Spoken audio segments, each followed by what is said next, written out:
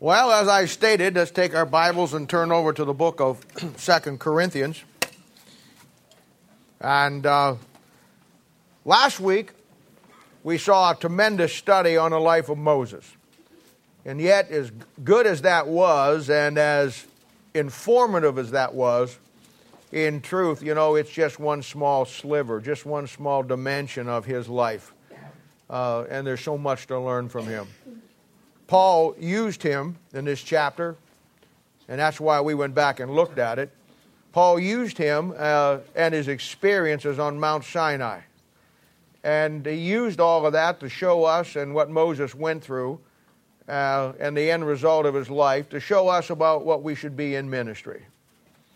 I always enjoy the story of reading about Moses and in his encounter with God, and we saw the four aspects of his life. We broke it down. And truthfully, everything in the Bible, every book in the Bible itself, has a breakdown to it. I think that's a mistake that many people make when they try to study the Bible. I say it many times, the Bible is like one of those 5,000-piece picture puzzles that you go buy at some place and then stay up all night and put it together. It's got, dump them all out on the table, and there's 5,000 pieces to it. And they're all in a big pile. And nothing really makes any sense. And yet, when you look at that pile of puzzle pieces, that's exactly what the Bible's like. And what helps you with that, when you want to put it together, when you finally want to get it all working for you, is I've always just looked at the picture on the box. It's important to understand the picture that you're putting together. It helps you visualize what you're doing when you see a picture of the completed process. And that's why the Bible is so important, that you learn the overall understanding of the Bible. So many people try to get into the Bible and figure it out without understanding the big picture of the Bible. And of course, that's exactly the wrong way to do it.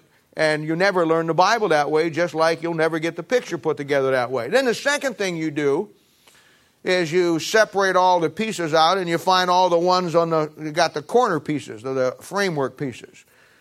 And you're going to find that when you put a 5,000-piece picture puzzle together, it goes a lot faster, even though it never goes really fast.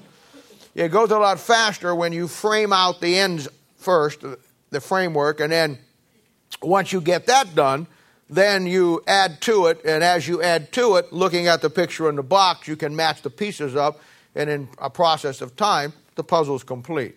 That's the way the Bible is. And when we talk about the men in the Bible, when we talk about the aspects of ministry, when we talk about all of the things that we're talking about, we teach you the basic framework of the Bible. We show you how to frame it out, understanding the things that really make the Bible understandable, and then understand the picture of it, and then work from there to put it all together. This is why Paul used the life of Moses. And we broke him down into 4 sections. And because that's what you do. You break the Bible down, you break the books of the Bible down, you break the chapters of the Bible down, and then when you want to study a man's life, and there's some tremendous guys to study, and women too.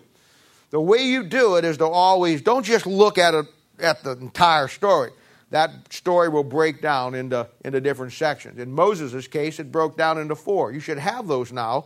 And we remember that the reason why Moses picked him, or God picked him, and Paul picked him to display ministries because of the burning bush experience, There's where he had his encounter with God. And I might say to you, and this is true of everybody here today if you're saved. Everybody here today that is saved will have a burning bush experience in your life. Oh, it won't be like maybe Moses when he was up there and he looked over there and saw this bush burning but not being consumed, which is a picture of the nation of Israel, by the way. And God spoke out of that bush. I'm not saying that it's going to happen that way to you, but what I am saying is this. Every child of God, at some point in your life, God will meet with you like he met with Moses, and he'll call you like he called Moses. In Moses' case, he responded to that call. Your case may be different. But you will have that experience, and I couldn't pinpoint it in your life. I'm not saying that all of you have had it already, but I am saying this. At some point in your life, God will meet you, and he will lay himself out to you, and he'll call you to do something for him. And your doing it or not doing it will be based on just like the story of Moses. It's an incredible study, an incredible story. And we saw how that when he came down from that mountain, after he got the law the second time, that his face was shining from being in the presence of Almighty God. The glory of God was on his face and in his face, and everybody saw it. We also saw how that when he came down from that mountain and started talking to the ordinary people, Aaron and the people around him, they were afraid of him. I mean, here was a guy that went up one way and came back something else. Isn't that so true when you have a real encounter with God? Bible says you're a new creature in Christ Jesus if you're truly saved. Old things have passed away, all things become new. And that is a great story there because it illustrates that when you really do have the power of God in your life, it'll also be in your face. And that's what God uses, and that's how people see the Lord Jesus Christ. But we also studied how that the people were afraid of him. So what did he do? We talked about this. They put a veil on his face. And that veil on his face is a picture of him. We talked about it last week, kind of dialing it down a couple notches where you're not going after everybody and saying things that you probably shouldn't say and basically scaring people with your zealous attitude of not knowing how to control your own spirit. But absolutely incredible material for us who are trying to learn to minister the Word of God. And it answers so many questions because throughout this study now, and I know we're studying the book of 2 Corinthians, but you want to keep focused on the fact that what we're accomplishing here. We're accomplishing for many of you learning insight into dealing with people. And today, as last week, you learned these are the things you need to learn. Because this study last week that we looked at answers so many questions why people claim to be saved. We've been talking about this for the last couple of weeks. The Lord's kind of just like a slow-moving rain front, just kind of camped over the church here, and we've been dealing with it. This is why it answers so many questions, why so many of God's people who claim to be saved, and yet, in reality, they're empty. And it just gives you great insight. And it's dealing with people, these are the insights you need to have. We learned a great lesson that our face shows where our heart and our body are at. We learned a new word, the word countenance. And we talked about how that when you have God in your heart, you know, God's countenance, your countenance shows that. We know now that the epistle written on our hearts that we talked about in chapter 3, verses 1 through 3, that are read of all men, are now the result of several things. And we're kind of been building these things. Spending time alone with God. Last week we talked about Moses putting on the veil when he talked to the people, but he took the veil off when he spent time with God. And spending time alone with God without the veil is where you begin this process. And then you have to begin to cultivate the right relationship. No relationship just happens by itself. You or the person or both of you have to cultivate that relationship. If there's somebody out there that you want to meet or somebody out there you want to have a relationship with or somebody that you would like to have your friend, it just doesn't happen because they'll call you up and say, I was thinking that we ought to be friends today. You got to cultivate that relationship. And it's the same way with God. The reason why many of God's people don't have any relationship with God is simply that fact. They've never cultivated it. Getting the right spirit. We talked about the witness of the Spirit. Getting the right spirit in our heart to minister through God's Spirit. We talked about letting God's glory fill us with God's power through His being all sufficiency in our life. And all that showing in our faces. And you know, the truth, this concept about your face and shining with the glory of God, it's all through the Bible. I was thinking this week, last night was the, I'm surprised I didn't get 20 emails on it. Usually people send it to me. Last night was the night that the moon was closest to the planet Earth. And it was, I'm not sure why, but it was on the news, it was in the paper. I come out last night to take the dogs out about 10:30, and my neighbors down the street here were having a moon party. And, you know, and by this time, they couldn't see the moon no matter where it was. In fact, I saw several of them pointing at a street light. I think that they thought that was the moon. You know, 3 sheets in the wind and 2 blown away. The moon could be anything you want it to be. And a lady, I heard her call my name, you know, and she come down the street there, you know, and she says, I'm surprised you're not out looking at the moon. The moon is, and you could see the moon was coming up and it was huge. I mean, it was absolutely huge. And me, Mr. Professor, she says, I can't believe that you're not out there, looking at the moon. It's the closest that it is to the earth, and it's absolutely huge. Like, there's Apollo 13 where the landing site was and all that stuff. And I said to her, well, and I was going to leave it alone, but she kept pushing it. So I said, here's my big bubble busting pin, here we go. And I said, well, you know what, hon, truthfully, the reason I'm not out here is because I know you see the moon is really big right now, but it isn't any bigger than it normally is. I said, when you look through the moon as it's coming up over here, you're looking at about through 300 miles of dirt, dust, pollution, and everything.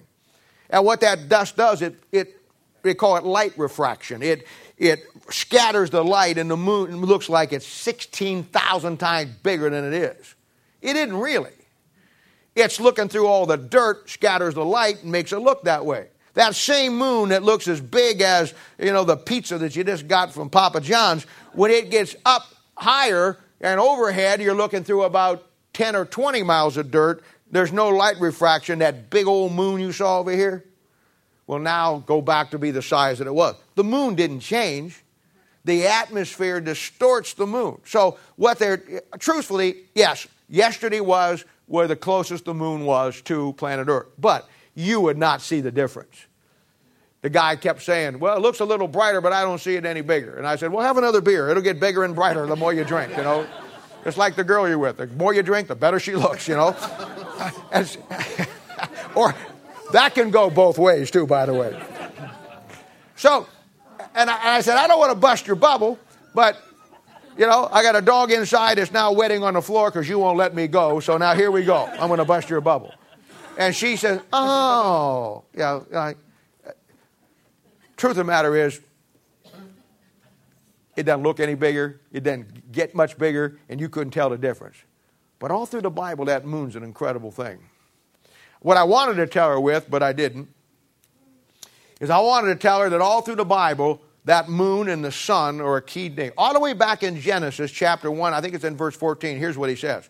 And God made two great lights. The greater light to rule the day, and the lesser light to rule the night. Now that's the sun and the moon. Now, in Christianity, going back to the shining the glory of God in our face, being the light, we talked about the ministry being life and light. That's a picture, and everything in the Bible is a picture of that. Romans chapter 1, verses 19 and 20 says, the invisible things of him from the creation are clearly seen and understood by the things that are made, even his eternal power and Godhead. And when you look at that sun and the moon in its relationship, you realize that what you have a picture there and why God made that and said two great lights, one to rule the day, one to rule the night, that's a picture of Christ and the church. The sun's a type of God. It's a type of Christ. And it has its own glory.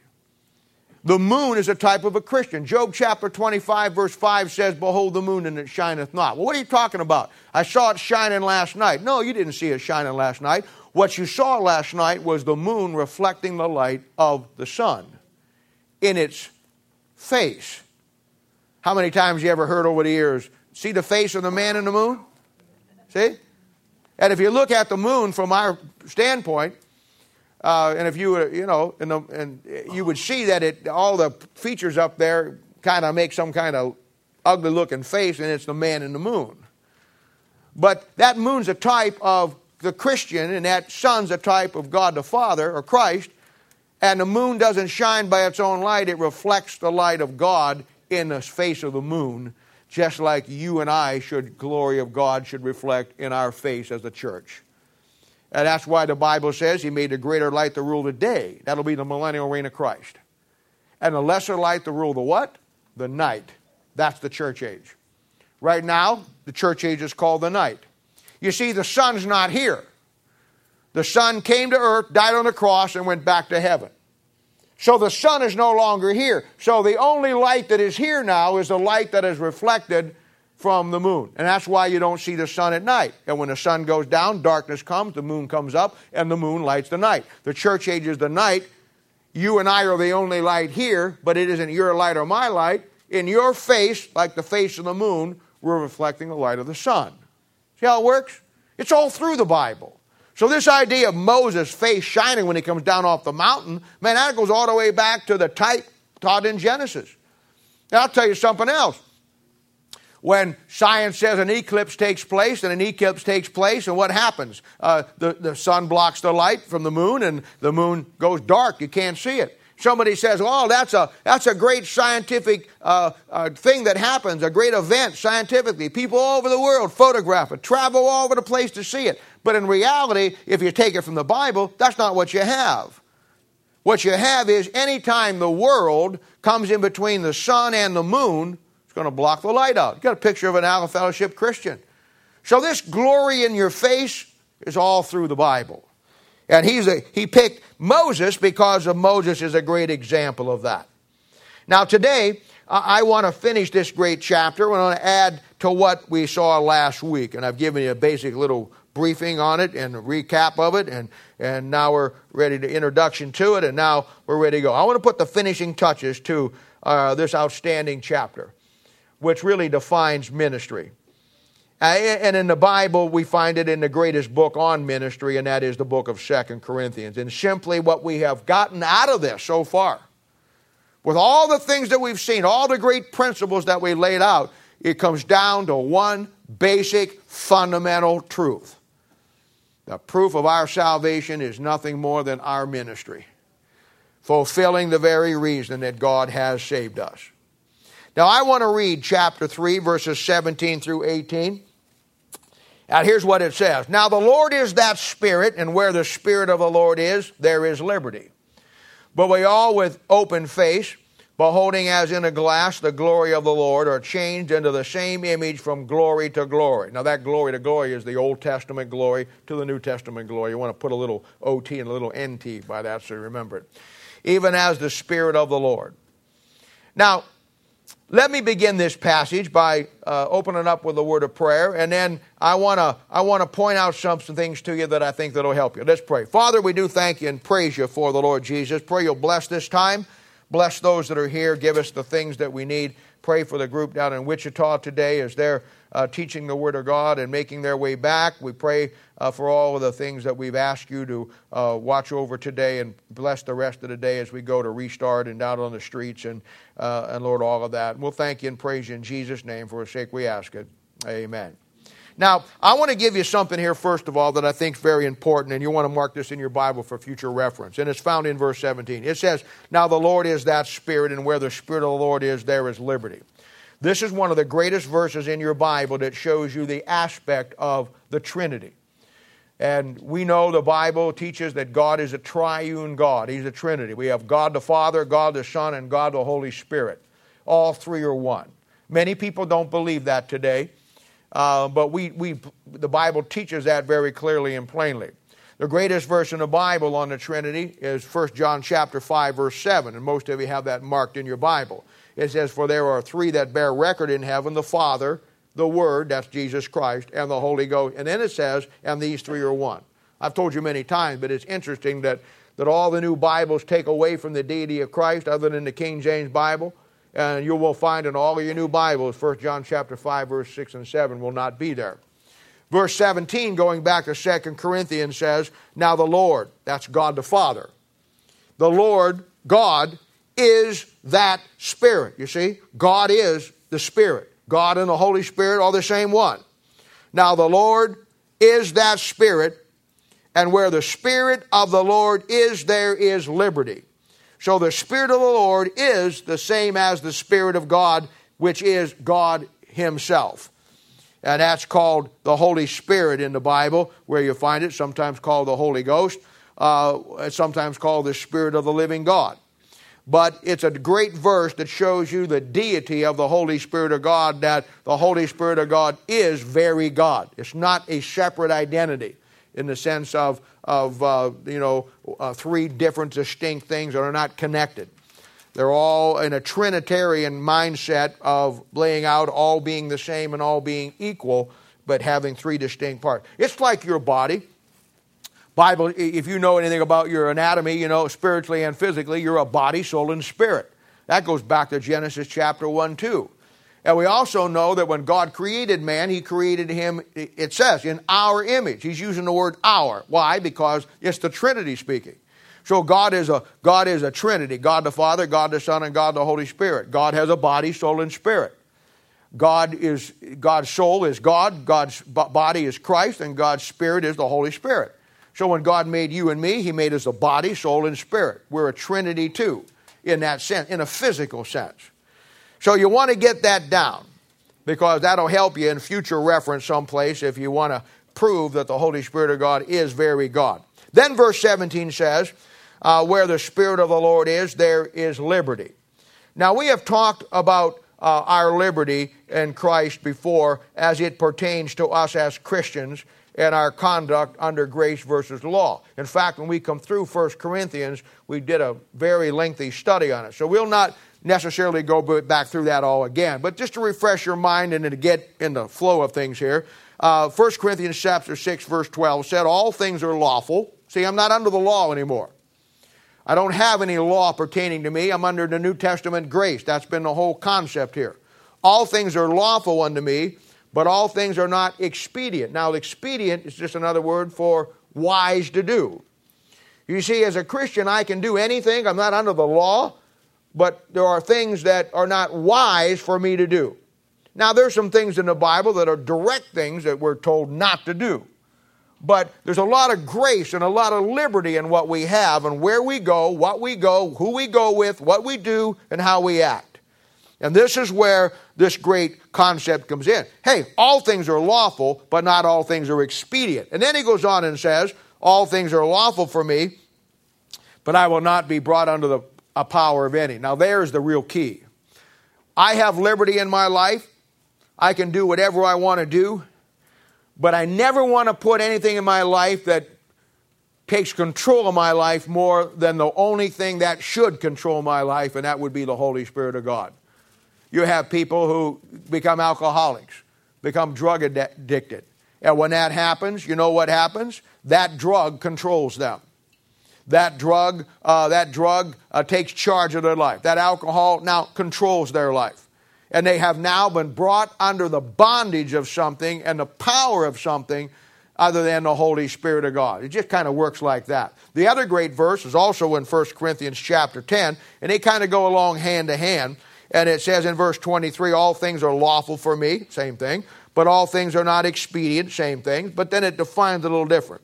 All things are lawful for me, but all things edify not. Now there it is. There are the two things that you ought to always make sure. If you want to keep your liberty in a good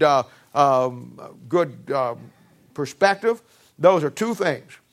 Nothing in your life should have power over you that you do or you allow more than God. And I've seen it. I've seen Christian girls and Christian guys get hooked up with somebody that they shouldn't be hooked up with in a relationship. And you know what? They quit coming to Bible study. They quit coming to church. They quit ministering. They kept doing all this. Why? Because something now has more power over you than the Holy Spirit of God. You see it all the time in people's lives. And you learn those things as you deal with people, why they do. And then the second thing here, all things are lawful, but not all things edify not. There should be never anything in your life or my life that we allow that does not edify us for the work of the ministry to do what God wants us to do.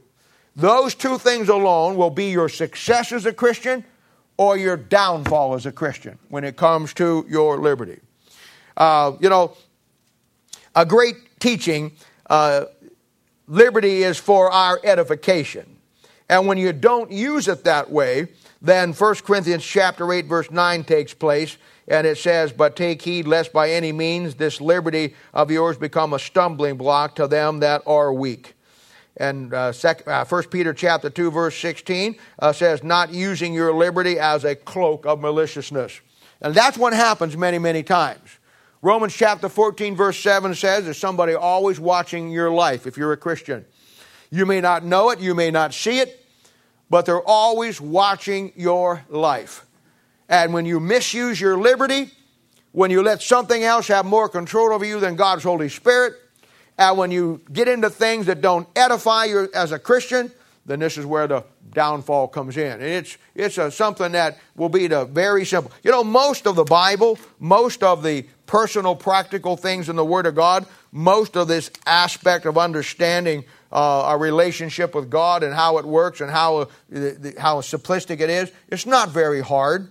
It's just understanding some simple principles. And I'm going to show you here as we develop this, one of the most simplest principles in the world that will either make you or break you. And basically pretty much says where you and I are at today.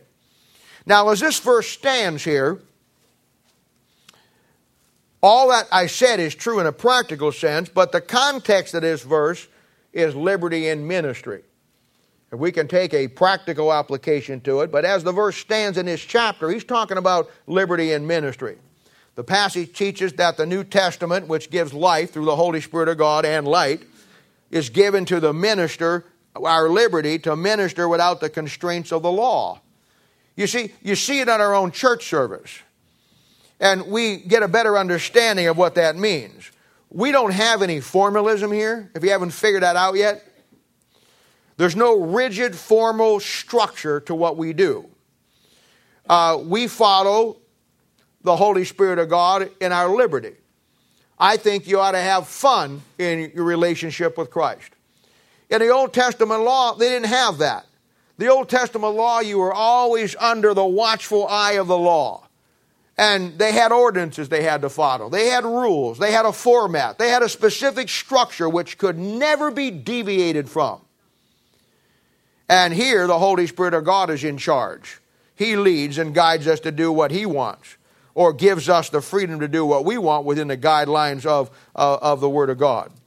When the Holy Spirit of God living inside us, 1 Corinthians chapter 6, verse 19, and He's in charge, when it comes to our meeting together and having church, every aspect is very loosely controlled. That's really liberty.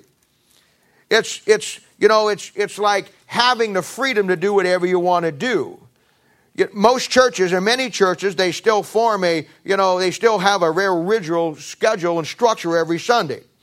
Here, nothing is orchestrated. Nothing is canned. Nothing is artificial. From the music to the preaching. It all goes, if it changes, it changes. I mean, in many, many ritualistic churches, somebody flicking lights off during the service would have given everybody a heart attack. They'd all thought the same thing. How could God be here? Well, I got news for you. It was God flicking a light switch off probably back there. And the thing is, we get caught in those things and that formalism and all that stuff, and many churches still do. The Roman Catholic Church, as we think of it, and again, this is not a criticism, but it's a truth. They're very structured in what they do. When the Reformation took place, the Lutheran Church, the Episcopal Church, the Anglican Church, the Greek and Orthodox Church, sometime even before the Reformation, they all came out of the Catholic Church, and they all held to a real form of ritualism. You have to do everything at the right time, the right way. Everything is the same way. Everything has to go Sunday after Sunday, and if you break the sequence, it's like God is not pleased. And yet I find Baptist churches many times do the exact same thing. You sing, you pray, you kneel, you stand, and you sit on command, you see? And we call that worship. And that's not worship. We get the idea that worshiping God has to do with a building. And that's not true. You'd be surprised at the people out there, God's people, who think that if you laugh in church, it's a sin. If you have fun in church, it's a sin. If you speak loud in church, it's a sin. If you do anything out of what we in our mindset ought to be what goes along with God, it's because we have a really bad understanding of who God is. God likes to have a good time just like we do. You say, how do you know that? Because look at all the fun we have and He hadn't killed anybody yet. It's liberty in ministry. It's liberty in your worship. And people get the idea. You see it all the time in churches. Come to our worships. We have a 9 o'clock worship service or 11 o'clock worship service. And they talk that way because they don't know the Bible. Somebody kill that bug if you can. It's a demon-possessed bug. I guarantee you. I'm going to get me my bug zapper and plug it in back there. There is no worship service. You don't have a service to worship God. You worship God in your spirit and the Word of God that God's given you. That's spiritual worship. You worship God in spirit and truth. The Bible says that. This, people say, well, this doesn't look like a church. What's a church look like? You think it's a steeple in a building, you know how it goes. Here's the church, there's the steeple, open the door, and there's all the people. That's how you think it is. Want to see that again? Just to work with your kids. Here's the church, there's the steeple. Open the door, there's all the people. See, that's how it works. I have a sermon on that. But you can't do it with sore fingers. And anyway, there's nothing holy about this building, any building. What makes it holy is the people that are in this building if you're saved. Your building is the church, not the building the church is in. This is the same wood, the same carpet, the same ceilings, the same light bulbs that they have down at the bar. You can put it anywhere. We don't get sanctified carpet or sanctified ceilings that make this place holy. What makes a building anything special, if anything at all does, is the people that are sitting in it. Your body is the temple of the Holy Ghost. You. And that's the whole concept. And people, they get up, they don't understand that. So they go through the deal. They have to do the Lord's Prayer every Sunday. They have to do the Apostles' Creed, the Augsburg Confession. They go through all of those different things. And then they think that's church. And it's a rigid formalism, and that is not what's in liberty. You see, the Old Testament, they didn't have that grace and liberty that we have. They had specific things. They had things that they had to follow. They had specifics of who could minister, who got ministered to. The Sabbath was vital.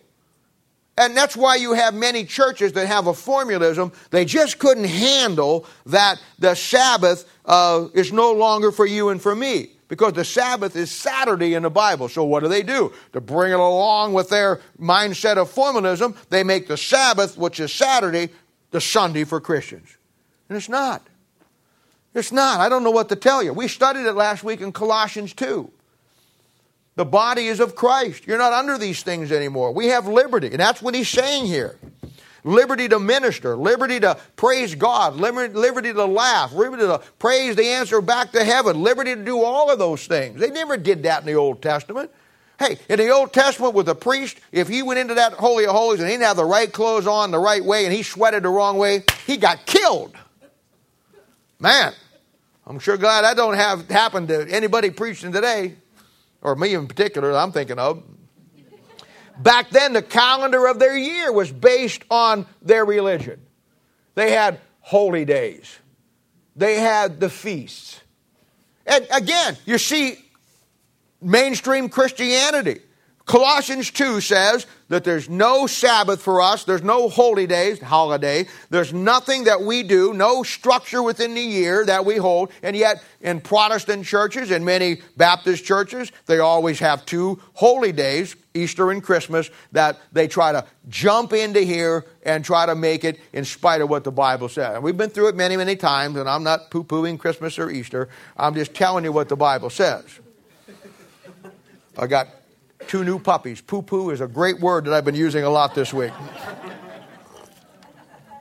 I hope it works better with you than it has with them.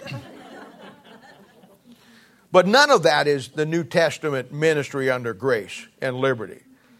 And and they were under the law, and it was very strict. It was very hard. They couldn't have a lot of things that they did. But we have the grace and the liberty and ministry to do that. Now, look at verse 18. And we see another great principle. It says, but we all with an open face, beholding as a glass the glory of the Lord, are changed into the same image, glory to glory, as by the Spirit of the Lord. Now, I like that verse. But we all with an open face. You notice it said nothing about an open mouth. It absolutely said nothing about beholding with an open mouth. You don't witness with your mouth. My great friend and buddy in the Lord that I won to Christ many, many years ago, Greg McClintock, he used to say, every Christian ought to witness. And then he'd add to it, and sometimes even use words. And that is so true. The greatest witness you have is not what you say. the greatest witness you have is beholding in your face. And that's a tremendous thought. That's a tremendous principle. How backward we have that. Completely backward. And from here on in this verse 18, here the Bible now is likened to a mirror that you look into. And this, without a doubt, is one of the greatest aspects and one of the greatest studies that you're ever going to find anywhere in the Word of God in your relationship with Christ. And this is why Paul, again, uses it. It's an incredible thing. Now, I want to get along with that, James chapter 1, verse 22 and 25. James chapter 1, verses 22, 23, 24, and 25. This is a great passage. It's a great passage. He says in verse 18, but we, with an open face, beholding as in a glass. A glass. Now that's a mirror. I like a looking glass. And in James chapter 1, verse 22, and you want to get this passage lined up to this one and vice versa, here's what it says.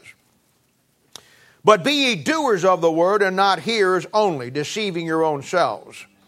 For if any be a hearer of the word and not a doer, he was like unto a man beholding his natural face in a glass. Now that's a man looking in a mirror.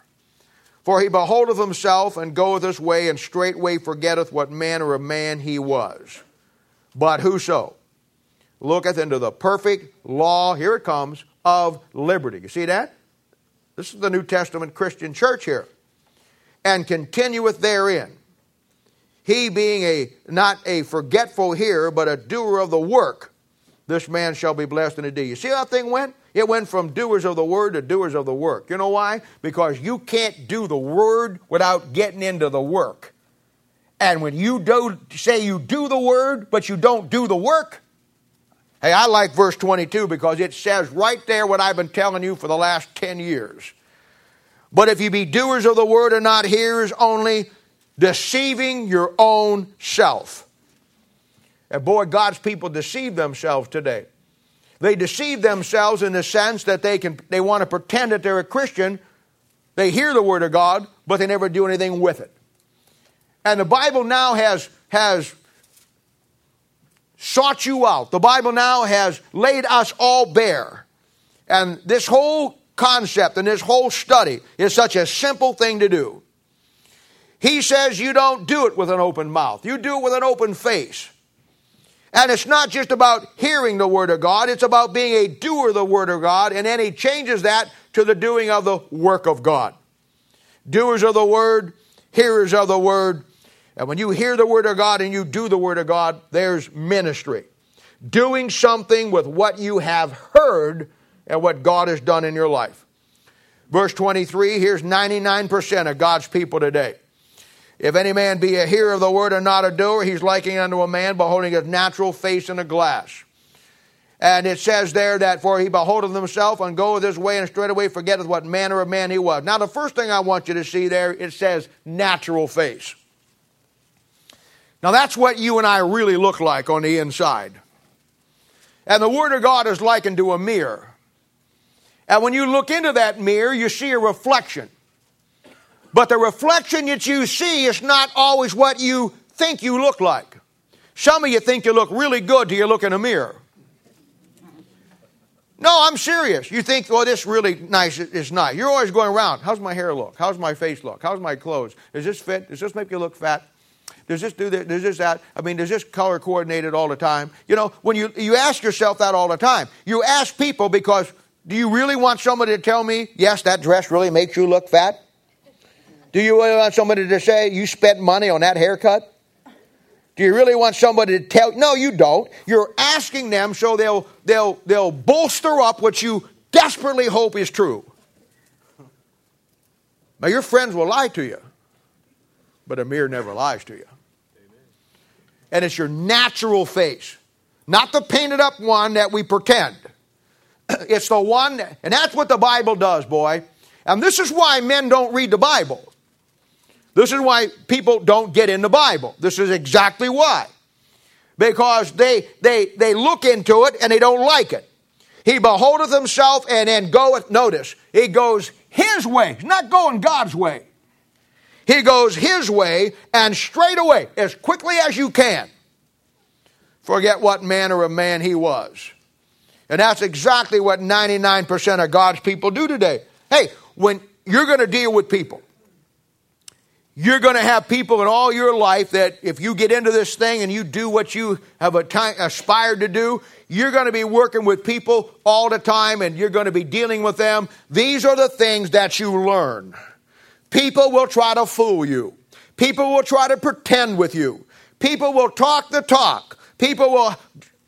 Everything will come out of their mouth that's supposed to be the right things they say. It's never an open mouth. It's always beholding the open face. And when you get these things down, it's hard to get fooled. If you get them down good, it's impossible to get fooled. Because it clearly says that if you're a hearer of the word, then you're going to be a doer of the word. And the word is now, you can't just say, well, I'm doing the word. No, he changed the word to work. That's ministry. And to me, it makes it absolutely, incredibly simple. Absolutely. But whoso looketh unto the perfect law of liberty and continueth therein, he being not a forgetful hearer, but a doer of the work, this man shall be blessed in his deed. Now, verse 25 says, hearer of the word and a doer of the work. Now, we need to get this. This will answer a lot of questions for you in, as I said, dealing with people. The Bible shows us the Word of God is like a looking glass, a mirror. It shows us our natural face. Verse 25 calls it the perfect law of liberty. That's the Word of God. The New Testament law of liberty is simply the biblical principles that we read and apply that gives us the freedom to do the ministry and makes us more like Christ in everything we do. I've said it many, many times, and this is so important. And this is what people forget.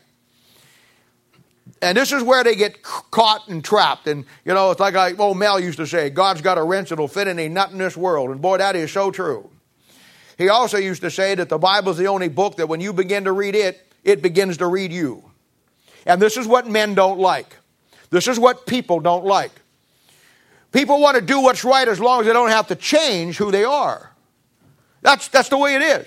Hey, in all the years of my ministry, I had people come into me and sit down with me and said, Bob, my life's a mess. Bob, I got troubles. I got this. I got that. I got a problem with my kids. I got a problem with my husband. I got a problem with my wife. Or I've been divorced. Or my kids don't want to do what's right. I've heard every scenario in the world. And I tell them, hey, look, I'm sorry that all that happened, but I got good news. The good news is we can fix all that. Oh, I'll do it. I need this and I need that. And I'll say, I'll tell you what you need. You need accountability and you need structure because that's what's lacking in your life.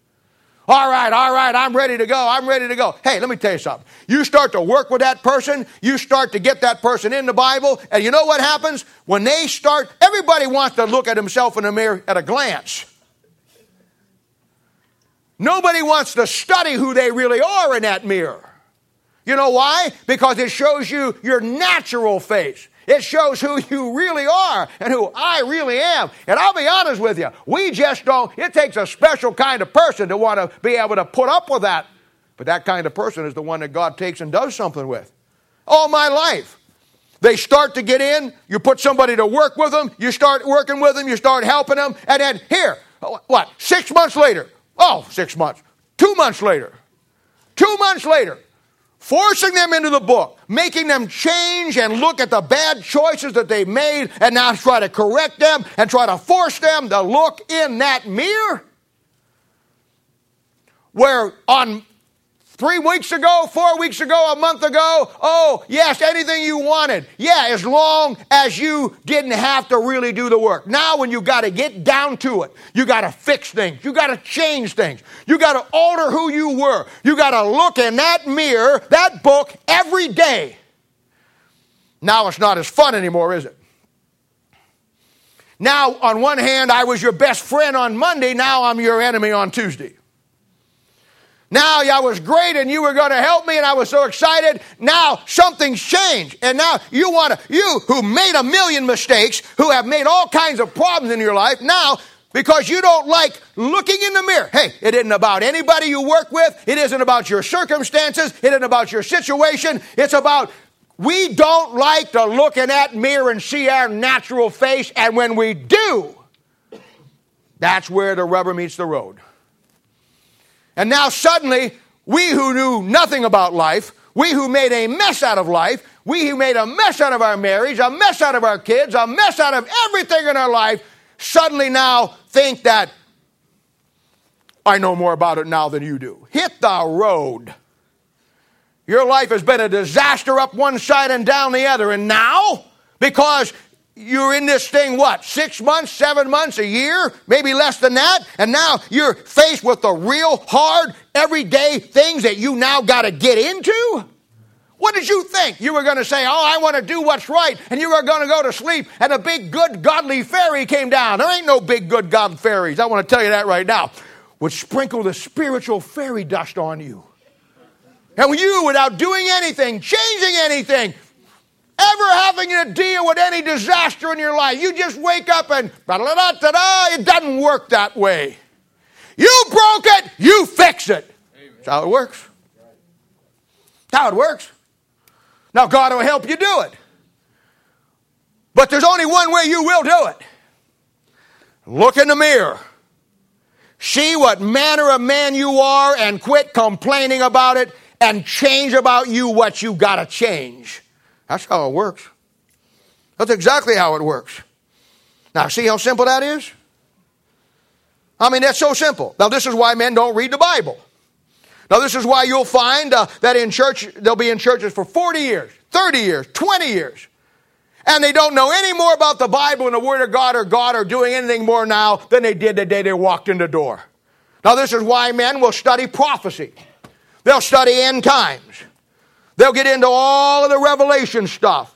And then they'll try to fool you that they're really in the Bible. But when you look past that, you see the number one ingredient in your life and my life is not the book of Revelation. It's not the end times. It's not all that's going to happen and is unfolding around us, though that's important. The real proof in your ministry is your life is your ministry. I don't have one. You ain't got any proof. See how simple that is? I mean, I love things in the Bible that when everybody leaves, you know where you're at. I've been in church services and heard guys preach. When I left, I wasn't sure where I was. But at least today, when you leave here, you'll see how simple it really is. You're either a hearer of the word or you're a doer of the word. And if you're a hearer of the word and a doer of the word, it translates as a doer of the work. And it's just that simple. Now, when you come to this book, let me change that. When this book comes to you, and you're faced with a mirror, as this man was here, you have two choices. You can correct the problem you see in yourself, or you can ignore what you see and forget what manner of man you are. Verse 25 says, he that looketh unto the perfect law of liberty and continueth therein. There's the key. Not just looking in it, continuing in it. Staying with it. Every day of your life. Get a process in your world, in your life. Staying in that book with God, without the veil. Getting the glory of God in your face. Seeing that glory. Hey, you'll either be a doer of the word and the work or a forgetful hearer. And I'll tell you what. All my life, some of God's people couldn't wait to get out of a church service so they could forget what they heard. You say, how do you know that's true? Because they never do anything with it. I mean,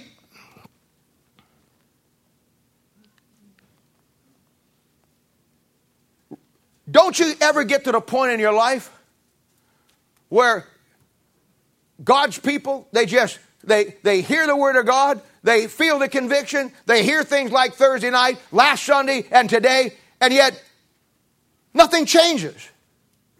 If you'd have preached these three messages 150 years ago, man, there would have been empty seats. Everybody would have been on their face, prostrate before God. Nothing moves God's people anymore today. Nothing really gets to them anymore. We got a hardened heart to the place where we'll come to church 20, 30, 40 years. Do nothing for God. Give nothing to God. Be nothing for God at all. Come and hear sermons every week, sit around the Holy Spirit of God working in people's lives, and walk out with our proud look and our tail up. We ought to have our tail between our legs and be ashamed of ourselves with what we don't do with the Word of God. I'm just being honest with you. I'm not mad at anybody. I'm just telling you what it is. With great plainness of speech, as Paul said last week. Now, here's how this thing works. Right now, if you're a young Christian, and even in my case, many, many times, maybe on a different level, when I get into that book and I see the Word of God and I read it, we don't see everything the way God wants us to. Young Christians, many times baby Christians, they don't see much at all. But the Bible says that we will all with an open face behold in a glass the glory of the Lord. You know how that works? Right now I look into the book, you look into the book, depending on where you're at spiritually, you don't see a lot. And the Bible says that what we do see as we look into this thing is we get a reflection. Bible says in 1 Corinthians chapter 13, verse 12, it says, for now we see through a glass darkly. We do. That's the Word of God. But then face to face. Now I know, even as I also am known. There's coming a day when we have the rapture of the church and we are face to face with God and we get His mind, that we'll know everything, just like you'll know everything about everything on the planet, just like you know everything about yourself. But now, see, we see through the glass darkly. We don't always see it all. There's a process to learning how to see it. Right now, we don't get it all.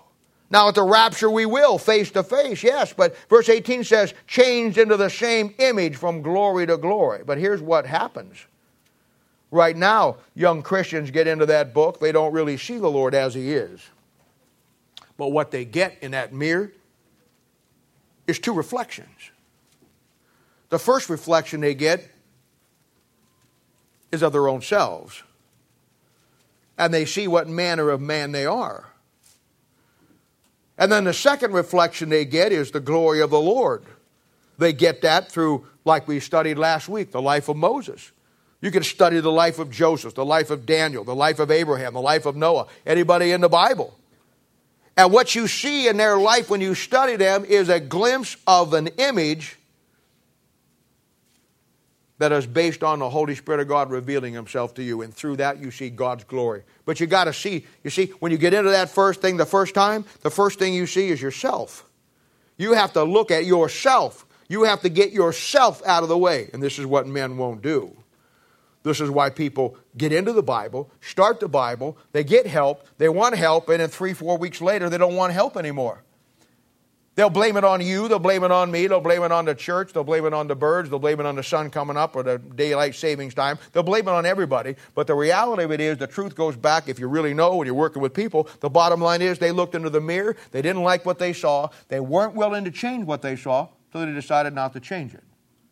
And where it once was thank you, now it's no thank you. And it's not just no thank you, it's no thank you, I'm blaming you. See? That's how it works. That's how it always works. But these young Christians, they get a reflection of who Christ is. And from there, you know, the more I expose myself, continue therein, the more I expose myself to that Word of God, looking into that mirror, without the veil, face to face, the more I build my relationship with God to be His friend.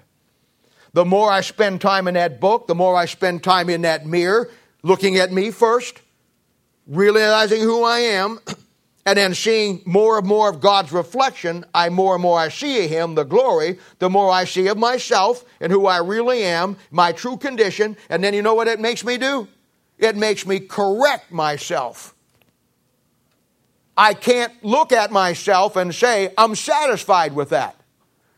I can't have the Word of God point back at me and say, this is who you really are. And if I'm honest, say, I'm happy with that. When I see God's glory and I see my scenario of where I'm at, I got a choice now. I'm either going to want to stay who I am or I want to be more like Christ. That's your choice. It's the mirror, the Word of God, and looking into it that produces that. And that's why, end of the day, bottom line, people don't get into that book. You play with the Word of God. You use it where it's convenient. Oh, you like preaching, all right. You like preaching that edifies your good points. You don't like things that edify your bad points. Nobody likes to be pointed out to the mistakes they made in life, but I got news for you. That's part of life. You never learn to fix what's wrong if you don't find out what's wrong. And it's not my job to tell you what's wrong. Many times I get clobbered just because I'm preaching a book that I had nothing to do with. You think my sermons are tough. Hey, the bottom line is I didn't write that book. He wrote it. And when he wrote it, I'm just telling you what he said. Right. You want to take it up with somebody, take it up with him. Oh, by the way, you will. You will. One way or the other. Now, the more God's reflection I see of him, I become a doer of the word. And in time, a doer of the work. First inwardly, then secondly, outwardly.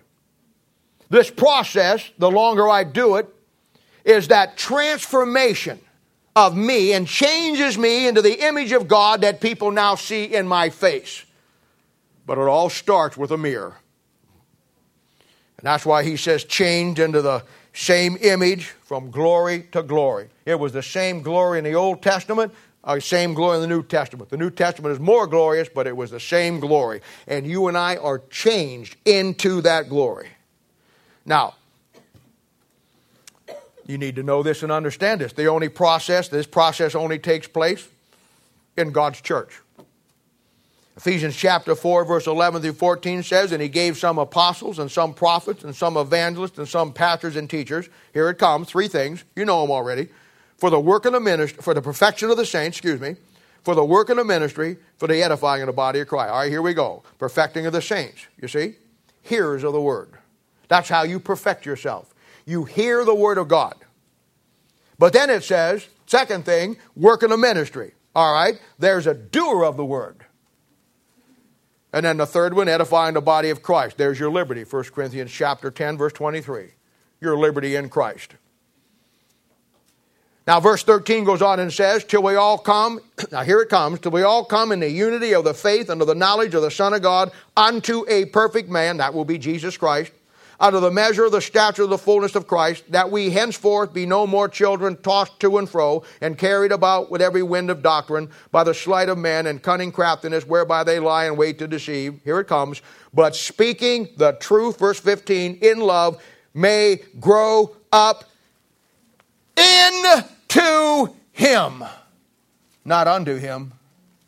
Into him. This morning, if you're saved, there should be a process in your life of being a hearer of the Word of God, a doer of the Word of God, and a doer of the work of God, that through that process of seeing his face and spending time with him, and him spending time with you, through the Holy Spirit of God enriching your life, that every day you are closer and you grow up, not unto him, you're transformed into him, and that's when they see the glory of God in your face. Oh, Mel Sabaka used to say many things, but one of the things I never forgot he said. He says, you got to love Jesus Christ more today than you did yesterday. You got to love God more this year than you did last year. You got to love God more this month than you did last month. That's the process. I know when I meet him at the rapture of the church, I'm going to be like him. But when that takes place, you had to have transformed yourself in every aspect of my life and your life to that point where it's a very simple process. Because you've been working at it every day of your life. Looking in that mirror. Looking in that mirror. Looking in that mirror. Now, this is the simple process that has to take place. And it all starts with me, my own personal life. It starts with you and your life. People like to blame everything on their circumstances. People like to blame what they do or they don't do on what somebody else either did to them or did or whatever, or is doing. People like to always blame their circumstances on their mom or their father or their job or their whatever. You know, it all works that way. And the truth of the matter is, it starts with you and me getting honest with ourselves and looking into that mirror and seeing the natural face of what manner of man we are, and then choosing to fix it. That simple. I can't fix it for you. All I can do is fix it for me. All my life, I've seen husband and wife relationships go back and forth in murderous conditions. Terrible. I mean, situations that just many times wind in divorce, many times just lead to all kinds of problems. I've seen it all in my life. And yet, all the couples are different. All the circumstances are different. All the ages are different. Some had children, some didn't. Some had children by another marriage, some didn't. All the scenarios are totally different. But there's one common denominator that pulls it all together. The reason why they won't get it fixed is because they won't individually look into the mirror and change themselves first. Hey, husband, you want to fix your marriage? You want to change your marriage? Then change yourself. Quit being under the radar with what you do. Quit hiding what you do.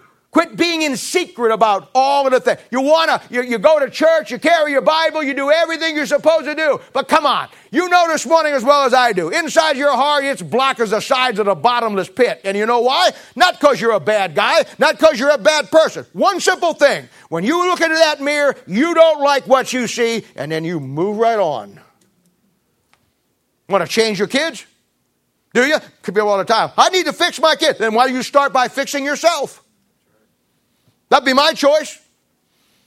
You got problems in your marriage, husband? I'll tell you what. Change the things about you. Sit down and make a list. Be honest. Look in the mirror. But you won't. You won't at all. You know why? Because you will not look in that mirror. You'll look around the mirror. You'll take a quick glance at the mirror. You'll walk through and say, "Ooh, I don't like that," and you move right on. But you won't continue therein. Wives, you want to come to the place where you become better in your relationship, or you want to become better with your kids, or you want to do anything that God wants you to do. It's simple. Fix yourself first. Don't worry about fixing him. Don't him worry about fixing you. You can't do that. The problem is your marriage will never survive until both of you want to look into that mirror and deal with the manner of man you see and then fix it. That's a problem for many people. It's a problem. I've seen people with sin issues. People have seen who have made every mistake in life. Their life is an absolute disaster. And yet the tragedy is they could fix it. And the funny part is they say they want to fix it. Up to the point they got to look at the hard reality in that mirror of the mistakes they made, and they got to realize that somebody knows more about the problems than you do, and then they get in that book and they change about themselves whatever they got to change without blaming somebody else, without going off and coming to the point where you think that it's everybody else's problem. It's our problem. And it only gets changed by looking in the mirror. And when you look in the mirror, you see what the problem is. You see what the problem is. And that's the way it works. It works just that way. Now, I want to give you, and if you're ever going to be a pastor, or you're ever going to get into ministry, or you're going to be a ball captain, or you're working, whatever, but when you deal with people, I'm going to give you 7 characteristics of a mirror and the Word of God. And boy, is this thing not true. It's right on the money. 7 characteristics of mirrors and how they represent the Word of God in our lives. And boy, if there's nothing that doesn't just kill us, it's this.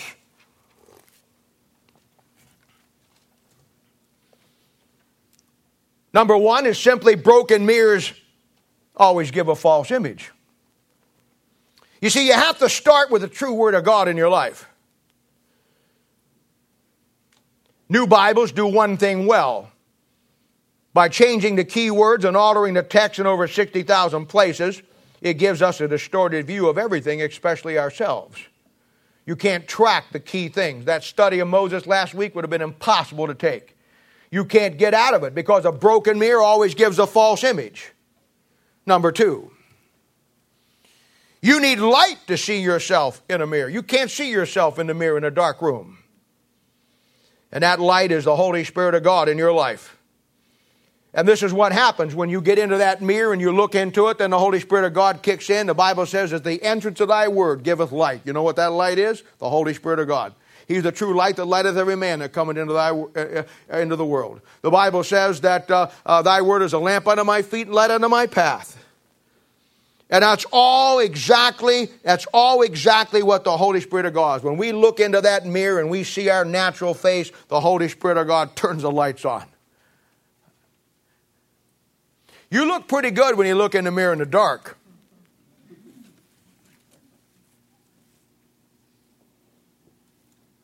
Second, the third thing is simply this. You should start each day with a look in the mirror. You know, you do that physically. Every morning when you drag your dead carcass out of bed and go to the bathroom and look in that mirror and you say to yourself, "Boy, do I got some work to do today." I mean, physically speaking, it never ceases to amaze me. Physically speaking, every morning you look in that mirror and then you fix what's wrong with you before you leave the house. Some of you folks wouldn't think about going out and facing the world the way you look in the mirror when you first see yourself. And for some reason it takes women a lot longer than it does men. I'm not sure why that is. Or maybe it used to. But it's a thing where women will stay in there for hours. I mean, and they'll just work on it, and just work on it, and work on it. I mean, they got to get a job in a body shop. They do great work.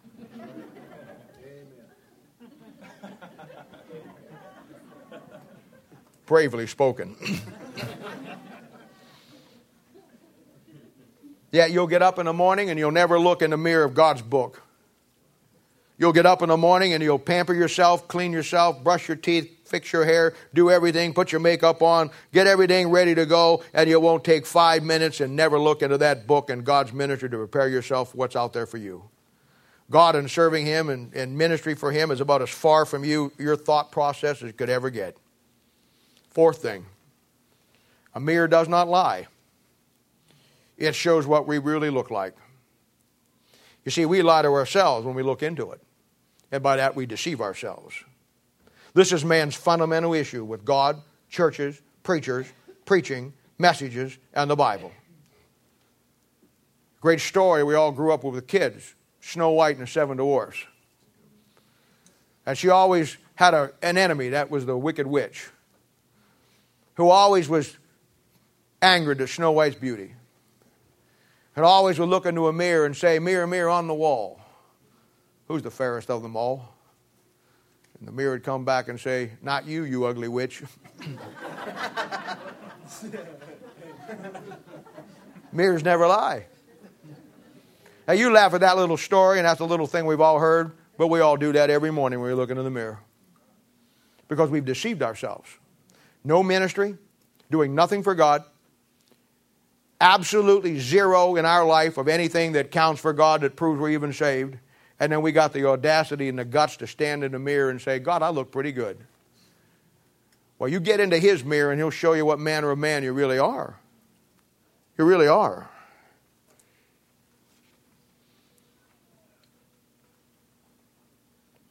You see, it's easy when there's no book and there's no mirror, you just deceive yourself. I think the story of Snow White's one of the greatest stories in the Bible, as far as all the stories that we put together for little kid stories are all found in the Bible. You had Snow White. She's not called Snow White for anything. She's Snow White because she's a picture of the church. And once you've been saved, you got on white raiment. You're Snow White today. And she had a wicked witch, who, by the way, didn't like her because she was Snow White. And it goes back to the mirror thing. And this is why some of God's people, as I said many, many times, this is why some of you God's people who are phonies don't like the real deal. You're just like the wicked witch. You say, "Mirror, mirror on the wall, how do I look today?" And He says, "Not as good as Snow White." Well, I hate Snow White. Now, in the Bible sense, you know what happened. She had Snow White. The wicked witch gave her forbidden fruit, was poisoned, and she died. Happened in Genesis 1, 2, and 3, if you're paying attention. And she stayed dead till one day her prince showed up. He came from Photomat. Someday my prince will come. That prince showed up on a white horse, got down, what did he do? Kissed her. She came alive. They lived happily ever after. You see, one day, one of my great ancestors took a poison fruit. and it killed me. And one of these days, one day, my prince showed up and kissed my soul with the word of God, and brother gave me life. Amen. And today, as raunchy as I look and as ugly as I look on the inside, I am snow white. Say, what about the seven dwarfs? Well, read Isaiah chapter 11. There's seven spirits of the Holy Spirit of God over there. It all fits into there. I mean, you want a good one? Mary had a little lamb. Sure she did. Matthew chapter 3, Luke chapter 4.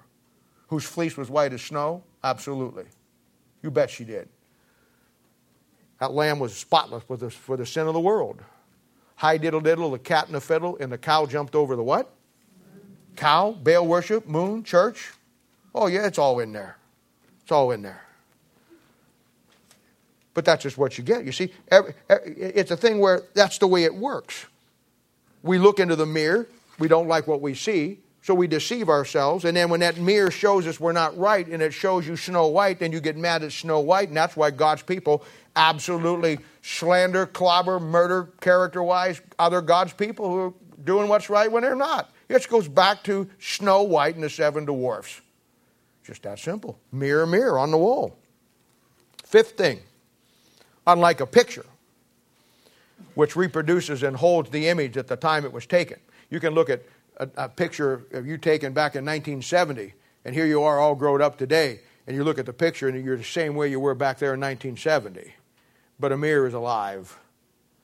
Our mirror always gives you the exact up-to-date true image of us and everything about us and the way we look when we look into it. That's why men don't read the Bible. People like to live in the past. That's how you get around it sometimes. You live in the past. You live in the past. I talking to a couple one time years ago, and they had a wayward son, and he was lost as a goose, and it happened several times. And I said, well, what about your son? I said, he doesn't seem to care about church, doesn't come to church, doesn't do anything. And the mom popped up and said, oh, you know what? Yeah, he doesn't, but he was saved. He was saved 20 years ago. I thought to myself, that's the most stupidest statement I ever heard in my life. Who cares about a silly statement that you were saved 20 years ago when you're not doing anything today? You think your statement that you were saved 20 years ago means absolutely anything if 20 years later you're as worthless as you were back then? You think that gains you any credibility? I seriously question your decision 20 years ago if your life is not where it needs to be today, and you got to go back 20 years to prove you were saved. My Bible says the way you prove you're saved, Paul, they question him. He says, you want proof of my ministry? You. Because you wouldn't even be here if I didn't win you to Christ. Your proof was 20 years ago? What, and for 20 years you just kind of got lost someplace? Took the wrong bus and wound up in Seattle? People are strange. Your salvation is not based on what you did 20 years ago. Your salvation is based on what you're doing today. Now the sixth one, no matter how many mirrors you have, you can have 1, you can have 10, you can have 100. They always show you the same thing about us. Mirrors never lie.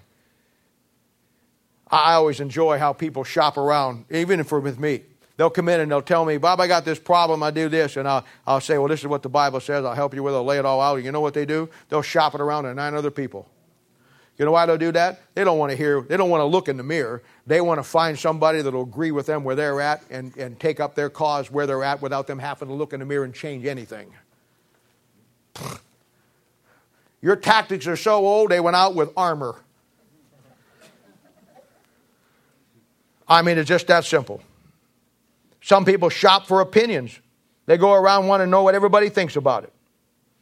You talk to me and then you'll say, well, I gave you what the Word of God says. Next thing you know, if somebody calls me up and says, well, so-and-so, asked me to help them. Or this person wants me to do this. And I said, what?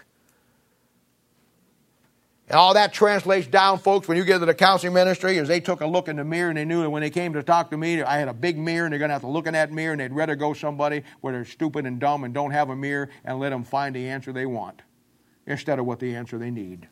That's how that works. Now, the seventh thing, lastly, no matter how many mirrors you do have, they won't do you any good unless you look into them and use them. And that requires getting honest with yourself. That requires you quit deceiving yourself. I mean, some of you wouldn't think of going to church without your Bible, but you don't use it or open it from Monday to Saturday. Most of you have 5, 10, 20 different Bibles at home. You got one for work, one for study, one for church, one for restart, as you don't look at any of them. You know, having a bunch of Bibles doesn't make you right with God and make you a Christian any more than me buying you a $40,000 grand piano makes you a musician. They don't work unless you can play it. Going to church won't solve your problems. Reading the Bible won't solve your problems. Getting honest with God, then going to church, getting into the Word of God to solve your problem, and then looking in that mirror and then fixing what you see. Thursday night we got a good answer to the thing I said last week about how Mel Sabaka said that not every Christian is going in the rapture of the church. Now we got a good understanding of godly sorrow versus worldly sorrow. Now you can see the two men in the Bible, they both did the exact thing. They both were with Christ. They both witnessed. They both preached. They both did this. They both did that. They both confessed. They both repented. They both did everything they were supposed to do. One died and went to heaven. One died and went to hell. And the difference is godly sorrow versus worldly sorrow. And what you don't see today is godly sorrow in people's lives. And that pretty much wraps it up. I don't know if you know much about a guy by the name of Nathaniel Hawthorne. He's a writer. And he wrote back in the early half of the 1800s. He writes short stories. I've always enjoyed his works because I don't know if he was saved or not, but I knew this. He always threads a moral theme into his short stories that always usually go back to the Bible. I don't know if you ever read this in school or not, but he once wrote a story called The Great Stone Face. In that story, it was a legend that was told about a mythical but yet famous old New Hampshire landmark that was a rock formation that when you looked at it, it looked like an old man's face was on that formation. And they called it the Old Man of the Mountain. The legend went that someday that man whose face was in that rock was going to return. And there was a young boy that was caught up in all of the folklore and all of the things that went along with it. And he was so caught up with it. Every day he would stop and he would study to look at that face. And then he would go through town, and every stranger that came into town, he would look and see if that was the face on the rock. And he did this all of his life. Some pretty famous people came through that town, but to that little boy's dismay, not one of them ever fit the description of the face that was in the rock. Then one day, years later, when he was now an old man, as he was walking down the street of that town, another little boy pointed to him and cried out and said, "Look, there's the Old Man of the Mountain. He's finally come." And he looked around and he realized that a crowd of people was looking at him, and he realized that they were talking about him. You see, he had looked at that mountain formation for so many years. He studied every feature of that face on that rock for so long that in time and over the process of years, that now because he studied it and he looked at it so intently and he looked at it, what it did, and tried to figure out every feature, now his own face took on the features of that face in that rock. And he didn't even know it. You know, that's the way it ought to be with us as Christians. If you haven't figured it out yet, the face in the rock is God, Deuteronomy chapter 32. And in that face of God is the face of Jesus Christ. And yes, He's coming back someday. And you and I should look for His coming every day. But just like this story here and the story of Moses last week, the more time we spend in that book and that looking glass, looking at God's face, face to face, the more like this little story we take on the features, the character, the attitude, the very appearance of Christ. And people see that in our face. In time we grow up into Him. And we take on His character, His features, His characteristics of the face in the rock. Stephen Olford was a great preacher. He's dead now. I used to always enjoy him. He wasn't a great fireball of a preacher, but he always had great content. And I heard him preach one time on the glory of the Lord Jesus Christ and how it should affect you and me. Never forgot it. I don't remember the whole sermon, but I remember the one thing that stuck with me. He said this.